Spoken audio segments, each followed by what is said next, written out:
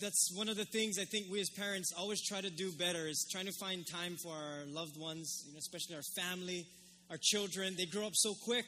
Some of you just celebrated your child graduating, or maybe your grandchild, or maybe it's your brother or sister, but they grow up quick. And when you don't see them for a while, if they move to the mainland and then they start to grow up and you see them a couple years later, they just grow up so fast. And it is said that probably in the 1960s, I believe, that was one of the things that we find parents struggling with was finding time with their children. But since then, fathers have nearly tripled the time that they spend with their children, from 2.5 hours in 1965 to now about 7.3 hours in today's world every week. Now, you may think about it and say, wow, that's only 7 hours a week. That's about an hour a day. And that's upon average.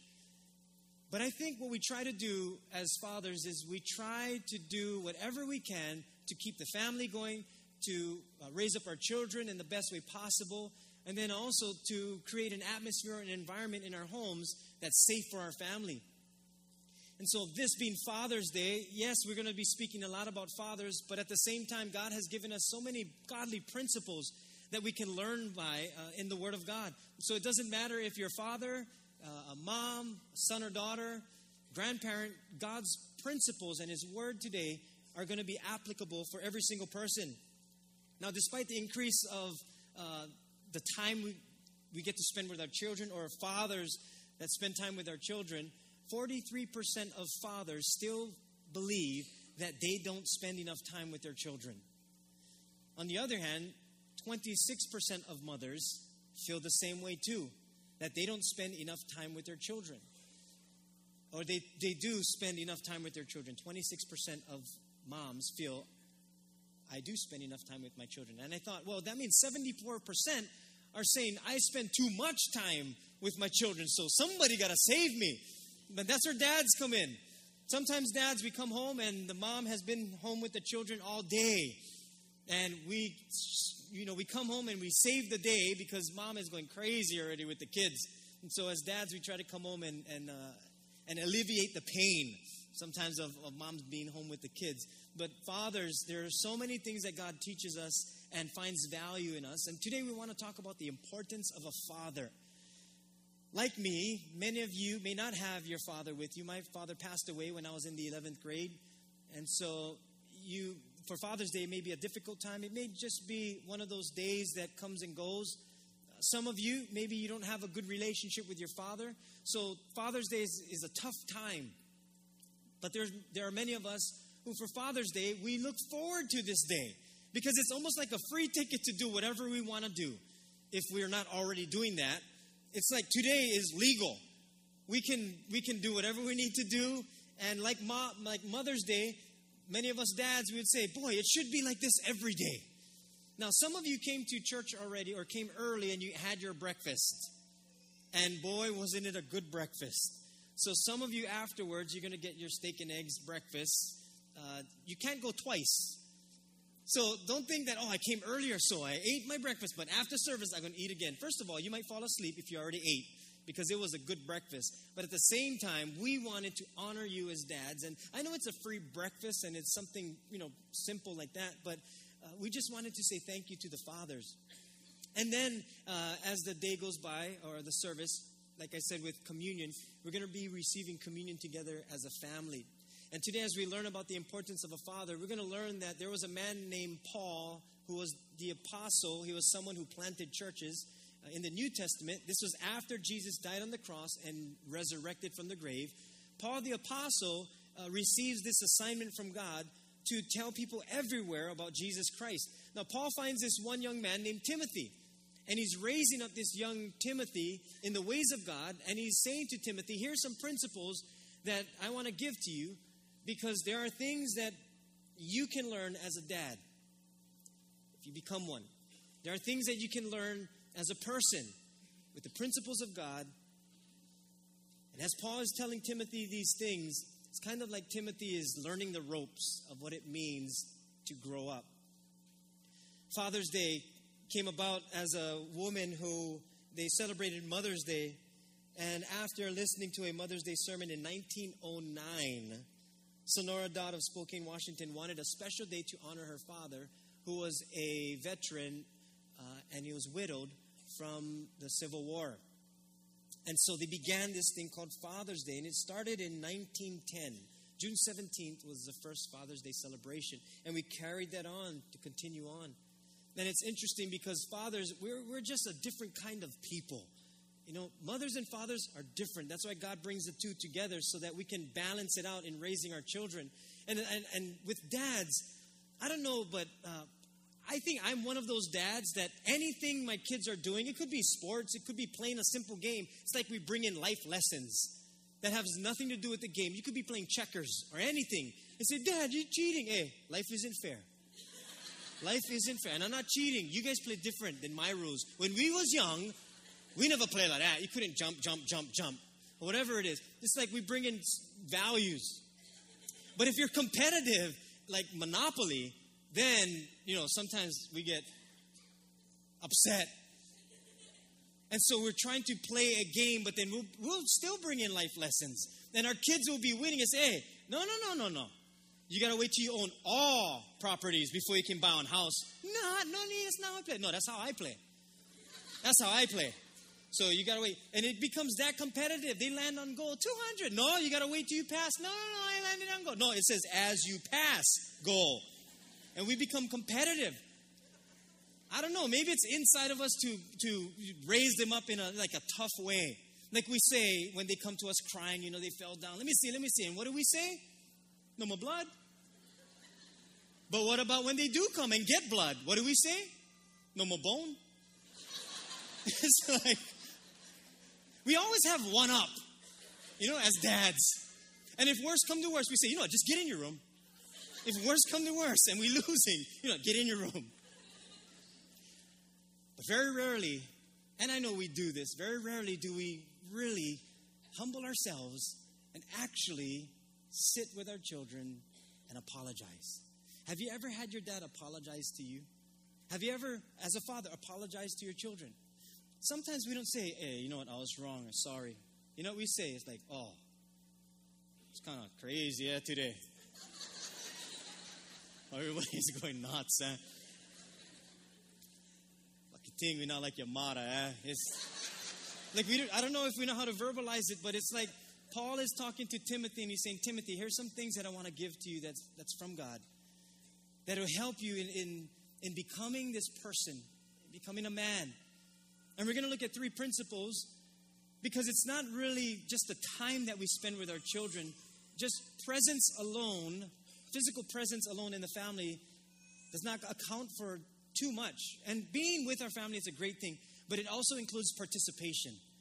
That we got to participate in the lives of our family, in the lives of our children, because no sense be successful out there but fail at home. Because in the end, that's where it's going to count. It's in the home. Everybody may leave your side, but if your family does, oh boy, that's a tough season.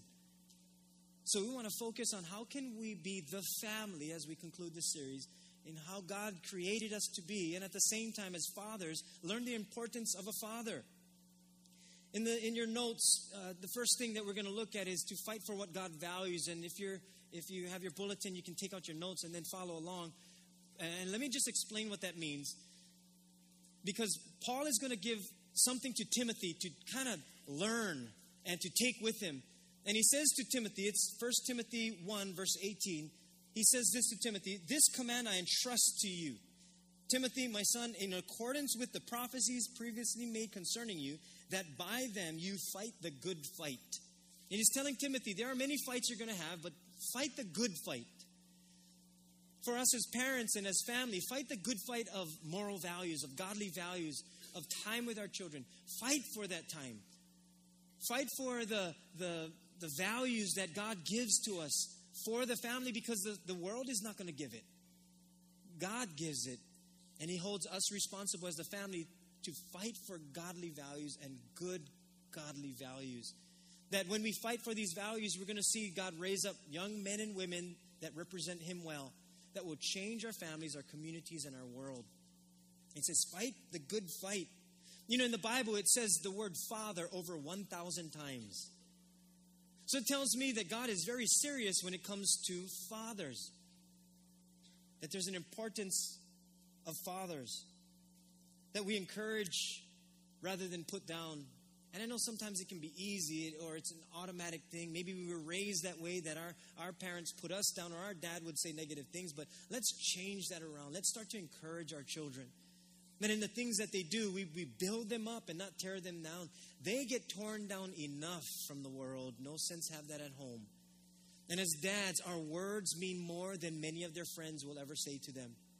That their friends could be saying all kinds of negative things, and it really doesn't bother them. They'll brush it off. But if you say it, that sticks with them for their entire life. Maybe we've said things that we regret. Just humble yourself. Go to God and say, God, I need to ask my son or daughter for forgiveness, but I don't know how to. God will give you the words. He'll give you the strength and courage. And you might be thinking, no, they need to come to me and tell me sorry because they had the attitude. Well, I think if we go to God, then God will make a way for both. Because it's really not about right and wrong. It's about the relationship. And Paul says, fight for those things. Those are good fights that you fight forward with. See, you know what God loves the most? He loves relationship. God is not about religion. He's not about all the things that we have to follow. It's really loving Him. It's a relationship with Him. And when we love Him, then now we can love one another because we understand God's love. He says, you fight for those things. And as much as you do as fathers, our children will still make wrong choices.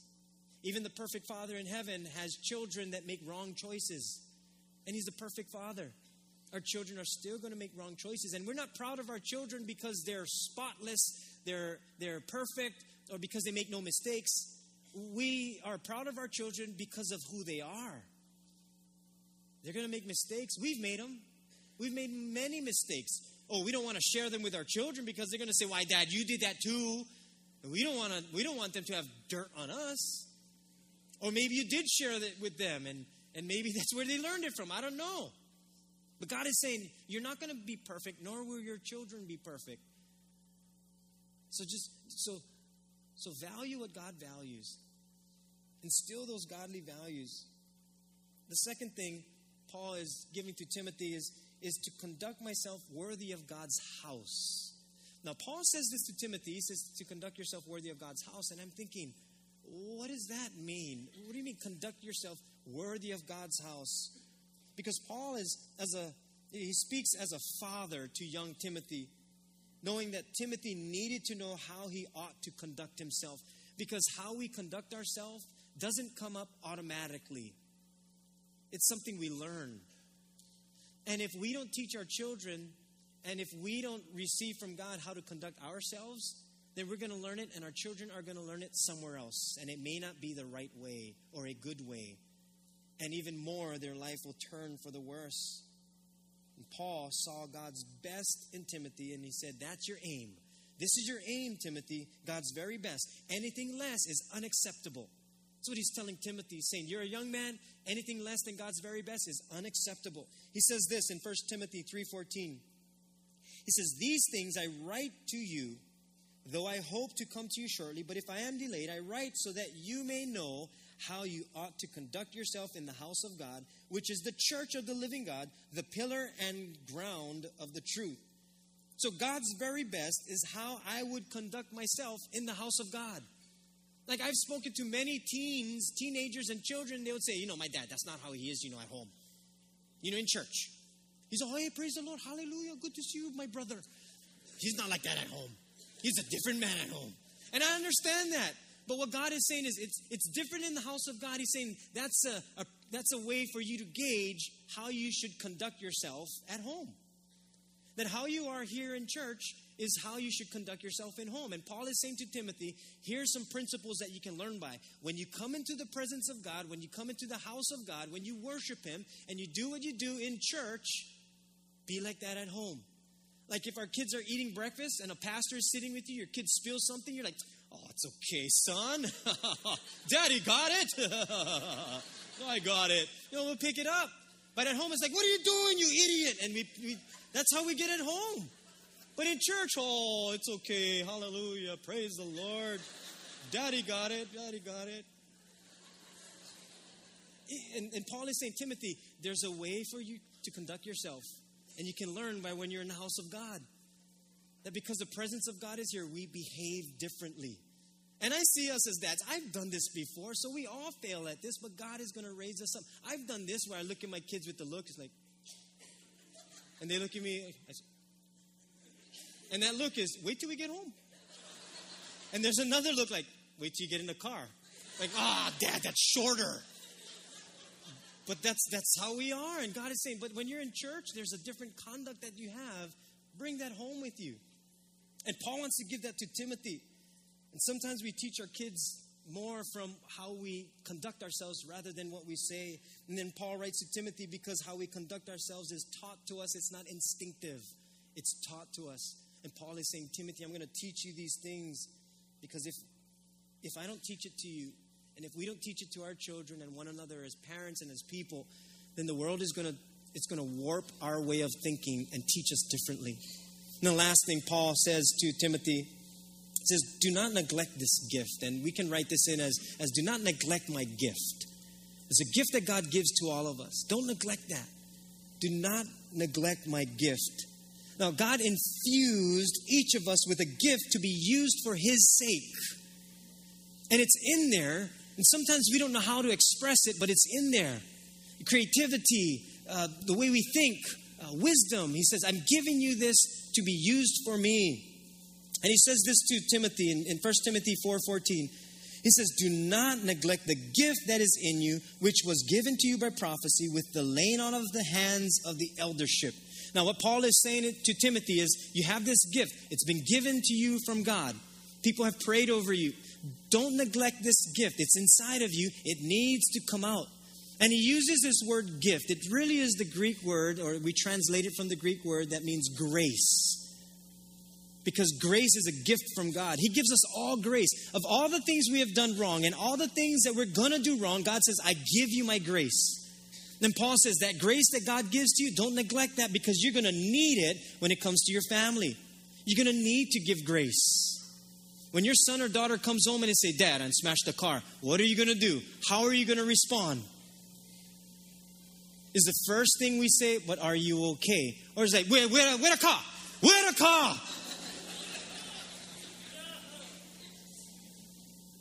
And God says, I'm giving you a gift of grace because you're going to need it. And as much grace as God has given to us, we are not even going to touch that amount of grace that we're going to give to people. God gave us so much grace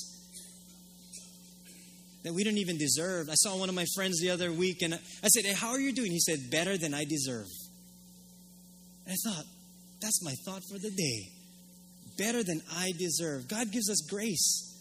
And the grace that God gives to us is not like our human grace. Our human grace is, well, if you do well, then I'll be nice to you. I'll give you grace. But if you don't do well, I'm not going to give you anything.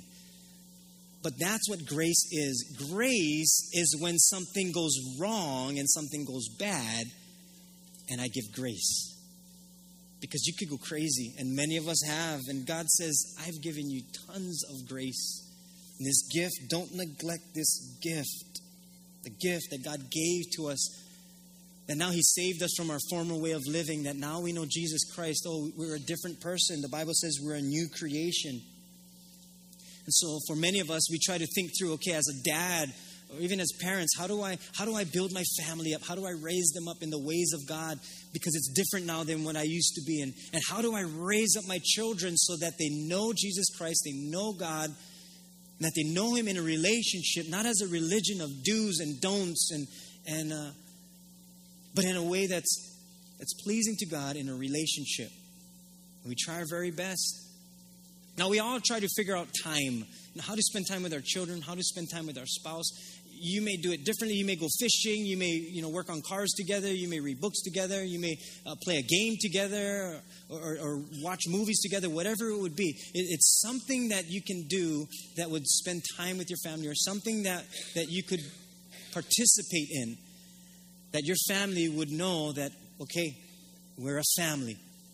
Whether it's sitting down, eating dinner together, no gadgets, just sitting down, eating dinner, actually talking to one another. There are certain things that we all do that it's all different. I remember, because I think, thinking of Father's Day, we all have different views of our father. You know, we all have come from different backgrounds with our fathers. But I was thinking about today, and I thought, what gift did my dad give to me? Now, I'm not talking about a football or baseball or things like that, but what gift? Like, what did he give to me? Because my dad left when I was in the 2nd grade, and he passed away when I was in the 11th grade. So I didn't really have that relationship with him. So I had to think, Lord, what gift did my dad give to me? And the gift that my dad gave to me was to do my very best in whatever situation I'm in. To do my very best, whatever situation I'm in, regardless of the odds, to do my very best and to come out of that victorious, to do my very best. And then to live an adventurous life. My dad, when we would come home, we lived it was on Hickam Air Force Base. So we lived in this, it was like, I think it's called military housing. But we drove down this one street, and then we lived, a couple streets down. My dad would have me sit on the hood of the car. Any of you did that when you're little kids? Only me. Maybe it was that dangerous. Maybe you don't want to raise your hand. I understand. It's illegal. So my dad said, hey, well, you want to go on the hood? I said, yeah. I was 4 years old. 4 years old. Sat on the hood of the car. He would go slow. He wouldn't go, 7 miles an hour. He'd go really slow. And I would just hang on to the windshield wipers. And then he would just drive down the street. And I'm thinking, how dangerous is that? I'm sure it was illegal. But we didn't have seatbelts either. In the back. Remember, you'd sit on the seat by the window and wave to all the cars in the back on the highway? You do that now, that's child abuse. But that's how it was. And many of you grew up like that. We just didn't know, and the times were different. But that's what I remember. My dad would let us pop fireworks on his car. Not sit on his car and pop fireworks. Like, we would put fireworks on his car. I don't know why, but it was fun. So I received a lot of things. Kind of thinking about it now, it was a lot of illegal things. But he kind of taught me to do the best that you can with what you have and to make the best out of every circumstance. And so I tried my very best to do that with my children legally. And I remember my kids, they would say, Dad, tell us stories. And because my season was so busy, I thought, what time do I have with my children? And so what I would actually do is find just some time that was almost like guaranteed that I would spend. And with other things, playing with them. One of the main ones were putting them to bed and telling them stories. And I know as fathers, when your kid says, Dad, read me this book. And you look at how many pages, there are like 30 pages, like, once upon a time, there was a man and he was with the horse, and then the horse was galloping, and then the horse built a castle, and castle was fire, and then the dragon, and the end. Like, Dad, you skip pages 16, 19, and 22. They know. And so when I would tell my children stories, instead of reading a book, I would just tell them stories. And they said, Dad, tell us stories of how you grew up. And so I would tell them stories of me growing up. And after a while, I thought, this isn't good stories. These are like bad stories. So I felt that I needed to, give them positive stories. So I made up this story called The Adventures of Helicopter Jim. And it was about this, like a tweener. He's, 10, 11 years old, that was given an assignment from his dad, or given an assignment to locate these certain stones. And so I would read them or tell them these stories, and it would end because, I cannot be there all night. So I would just tell the story, and it's, 2, 3, 4 minutes, sometimes 5 minutes. And I'll tell the story, and then I would end it, and it would have to continue the next night. So it would just continue from one night to the next. And so we looked forward to that. Well, as they continued to grow up, I don't know about you, but I wasn't about to read to my 19-year-old. Tuck him in bed, and I still can. I don't know how he would receive that, but he's 25 now. So after a while, they said, Dad, those stories, Helicopter Jim, why don't you put that in a book? And I thought, that'd be a great idea. And so the heart behind the book was for dads, especially dads, to spend that time with their children. So we finished the book. And so every dad, hopefully we still have gets a book this morning. Only if you're a father, okay? So some of the moms, yeah. So the heart behind, oh, yeah.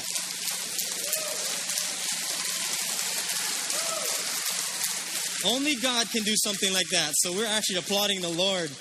So what are the adventures of Helicopter Jim? Well, Helicopter Jim is a tweener who has been given an assignment to locate the stones of the month, which when returned to its proper place will restore peace and order to the entire universe. It is short adventure stories. It could be read before bedtime on car trips. Make sure the driver is not the reader. Thought I'd throw that in as a disclaimer just in case, or for class time, camping trips, or whenever you think best. And after each story ends, it continues the next day, and not until then. That's what makes it adventurous. You need to hang on until the next adventure of Helicopter Jim. So we ordered, hopefully we have enough. If not, we're going to get some for next week. But that's for our fathers. And so when you come up this morning and receive communion, we're going to come down these aisles, and then we're going to exit behind the tables so that it's not congested. And we tried it first service. That was the best way we could do it. And we're going to receive communion together as a family. Now, some of you might be thinking, well, what is communion? What is that all about? Well, Jesus was letting his disciples know about this thing Paul was giving to Timothy, this thing called grace. That when Jesus was with his disciples, this is on the night he was to be betrayed, which meant someone was going to turn him in to the chief priests and the leaders and the Roman guards. They were going to, actually it was Judas Iscariot who was going to betray Christ. And then he was going to go to the cross. But after taking the cup, this is in Luke chapter 22, verse 17. After taking the cup, he gave thanks and said, "Take this and divide it among you. For I tell you, I will not drink again from the fruit of the vine until the kingdom of God comes." And what Jesus was saying is that I'm going to go to the cross and die for the sins of the world. And I'm going to come back to life. So I'm not going to drink until that kingdom comes again. The salvation of the world. For the sins of all the entire world and human race, that we are included in that. And Jesus says, I'm not gonna drink again until it finds fulfillment in the kingdom of God. And the kingdom of God comes. And then he took bread and gave thanks and broke it and gave it to them, saying that this is my body given for you. Do this in remembrance of me. In the same way, after the supper, he took the cup, saying, "This cup is the new covenant in my blood, which is poured out for you. But the hand of him who is going to betray me is with me on the table. The Son of Man will go as it has been decreed, but woe to that man who betrays him." Then they began to question among themselves which of them it might be who would do this. Even though Jesus knew someone was going to betray him, he still imparted grace to them. He still was able to say, you know what? I'm still going to give you grace. I'm still going to love you. Because even on the cross, Jesus said, "Father, forgive them. They don't know what they're doing." Jesus doesn't wait for us to get our act together so that he forgives us. He already forgave us with or without us coming to him. But we got to receive that. And he says, "I've forgiven you. I've given you grace. More grace than you could ever imagine." Before we were born, he already loved us. Before we were even thought about from anyone, he said, "I already had plans for you. I've forgiven you." Now he says, you take that power of forgiveness, now you give that away to other people. And he says, unless you forgive others, I cannot forgive you. It's like we hold back God's forgiveness to us by us not forgiving others. Now, I know it may be tough because for some of us, we're saying, I'm not forgiving so-and-so. Or because it's Father's Day, I'm not forgiving my dad. He did this, and this. Now, I'm going to say something. It may shock you, but I think it's for all of us. There are no perfect dads. There are just no perfect dads. Now, it's no excuse. Still hurt there. There's still maybe some bitterness, but you're holding yourself prisoner by all that God wants to do. Just go to God and ask God for the power to forgive. If your father has passed away already, go with God and say, God, I want to forgive him, but he's not here, and God will make it possible. And when you pray that to God, you say, God, I don't know how to, but I'm asking you to give me the power to forgive, to release everything that I've been holding on to. You watch what God does, because he will make that possible. And so today, we don't just want to have a great closing to our series on the family, or just to know the importance of a father, but we really wanted to do something eternal. Not something that's just going to be temporary here for the day, but something eternal. As we receive communion together, some of you are wondering, but I don't know Jesus yet, so I wouldn't know what that means or how to participate. We're going to pray in just a moment. My encouragement to you today is when you do leave here today, that you take something that God has taught this morning, especially the importance of a father. Now I'm going to invite the worship team to come out, and they're going to be singing while we receive communion. And then after we receive communion, you'll be dismissed, and then you can, enjoy the rest of your day. By the way, as fathers, I want to speak to the fathers this morning. Now, if you do want a book, you just let the people know that are going to be here that if you could have a book. And it's one per father, okay? And if someone is not here, sorry, but because of the limitations of the book, especially because of that, they need to be present here. Now, you might say, oh, but he's outside. He can come inside. Because we want to bless the fathers. It's just a special gift we want to give to the dads. And we just want to say thank you to the dads. I'm going to ask you if you would bow your heads, and we're going to pray. Lord, as we learn about the importance of fathers, I think it's important for us to understand you as our Heavenly Father. And it's important to be in a relationship with you. It's important for us to get to know you. Many of us grew up with a certain way of thinking, but really it's not a religion that we're being a part of. It's really a close relationship with you, because when we're loving you and when we're close to you, everything else will tie in. So help us today, Lord. I pray for all those that maybe, like me, we lost our fathers. Maybe this is the first Father's Day without Dad. Lord, I pray for a special comfort, a peace, strength, that they would think of all the good things and honor their fathers today, and especially by the way they live. I pray for those of us who may struggle with this forgiveness or unforgiveness with our fathers. Maybe it's in a strange relationship, or maybe it was a horrible relationship. Maybe there's still hurt there or bitterness. Lord, I pray right now in the name of Jesus that it would be released so that forgiveness could take place, so that your Spirit can move in a mighty way and release whoever is being held prisoner by unforgiveness, so that they can live a life of freedom. Lord, I know there are people here today that they've never given their lives to you, and in this thing called salvation, that you've saved us from eternal separation from you, that you've made a way possible for us to spend eternity with you in a perfect place called heaven. And if you're here this morning and you're saying, I've never given my heart to Jesus, I never knew I was forgiven. I thought I had to do certain things in order to gain God's favor. And God says, no, I already did something, so you gain my favor. I have sent my Son to die for your sins, so that you can be forgiven and have a relationship with me. And if you're here this morning and you want to pray this prayer, I'm going to say it, and you just repeat after me, but mean it with all your heart. And here's the prayer. Heavenly Father, forgive me of my sins. Wash me clean and make me brand new. I believe you died on the cross and you rose again. Thank you, Jesus, for eternal salvation. Now, some of you just received Christ for the very first time as your Lord and Savior. And with every head bowed and eyes closed, if you just made that commitment, I just want to ask if you just lift a hand real quickly. I want to pray over you that you said yes to Jesus for the first time today. Go ahead, just lift your hand. Nobody's looking around. I just want to pray over you. Good. God sees your hands. Good. God sees your hands. God bless you. God bless you. The back. Good. God bless you. God bless you. Yeah. Many dads.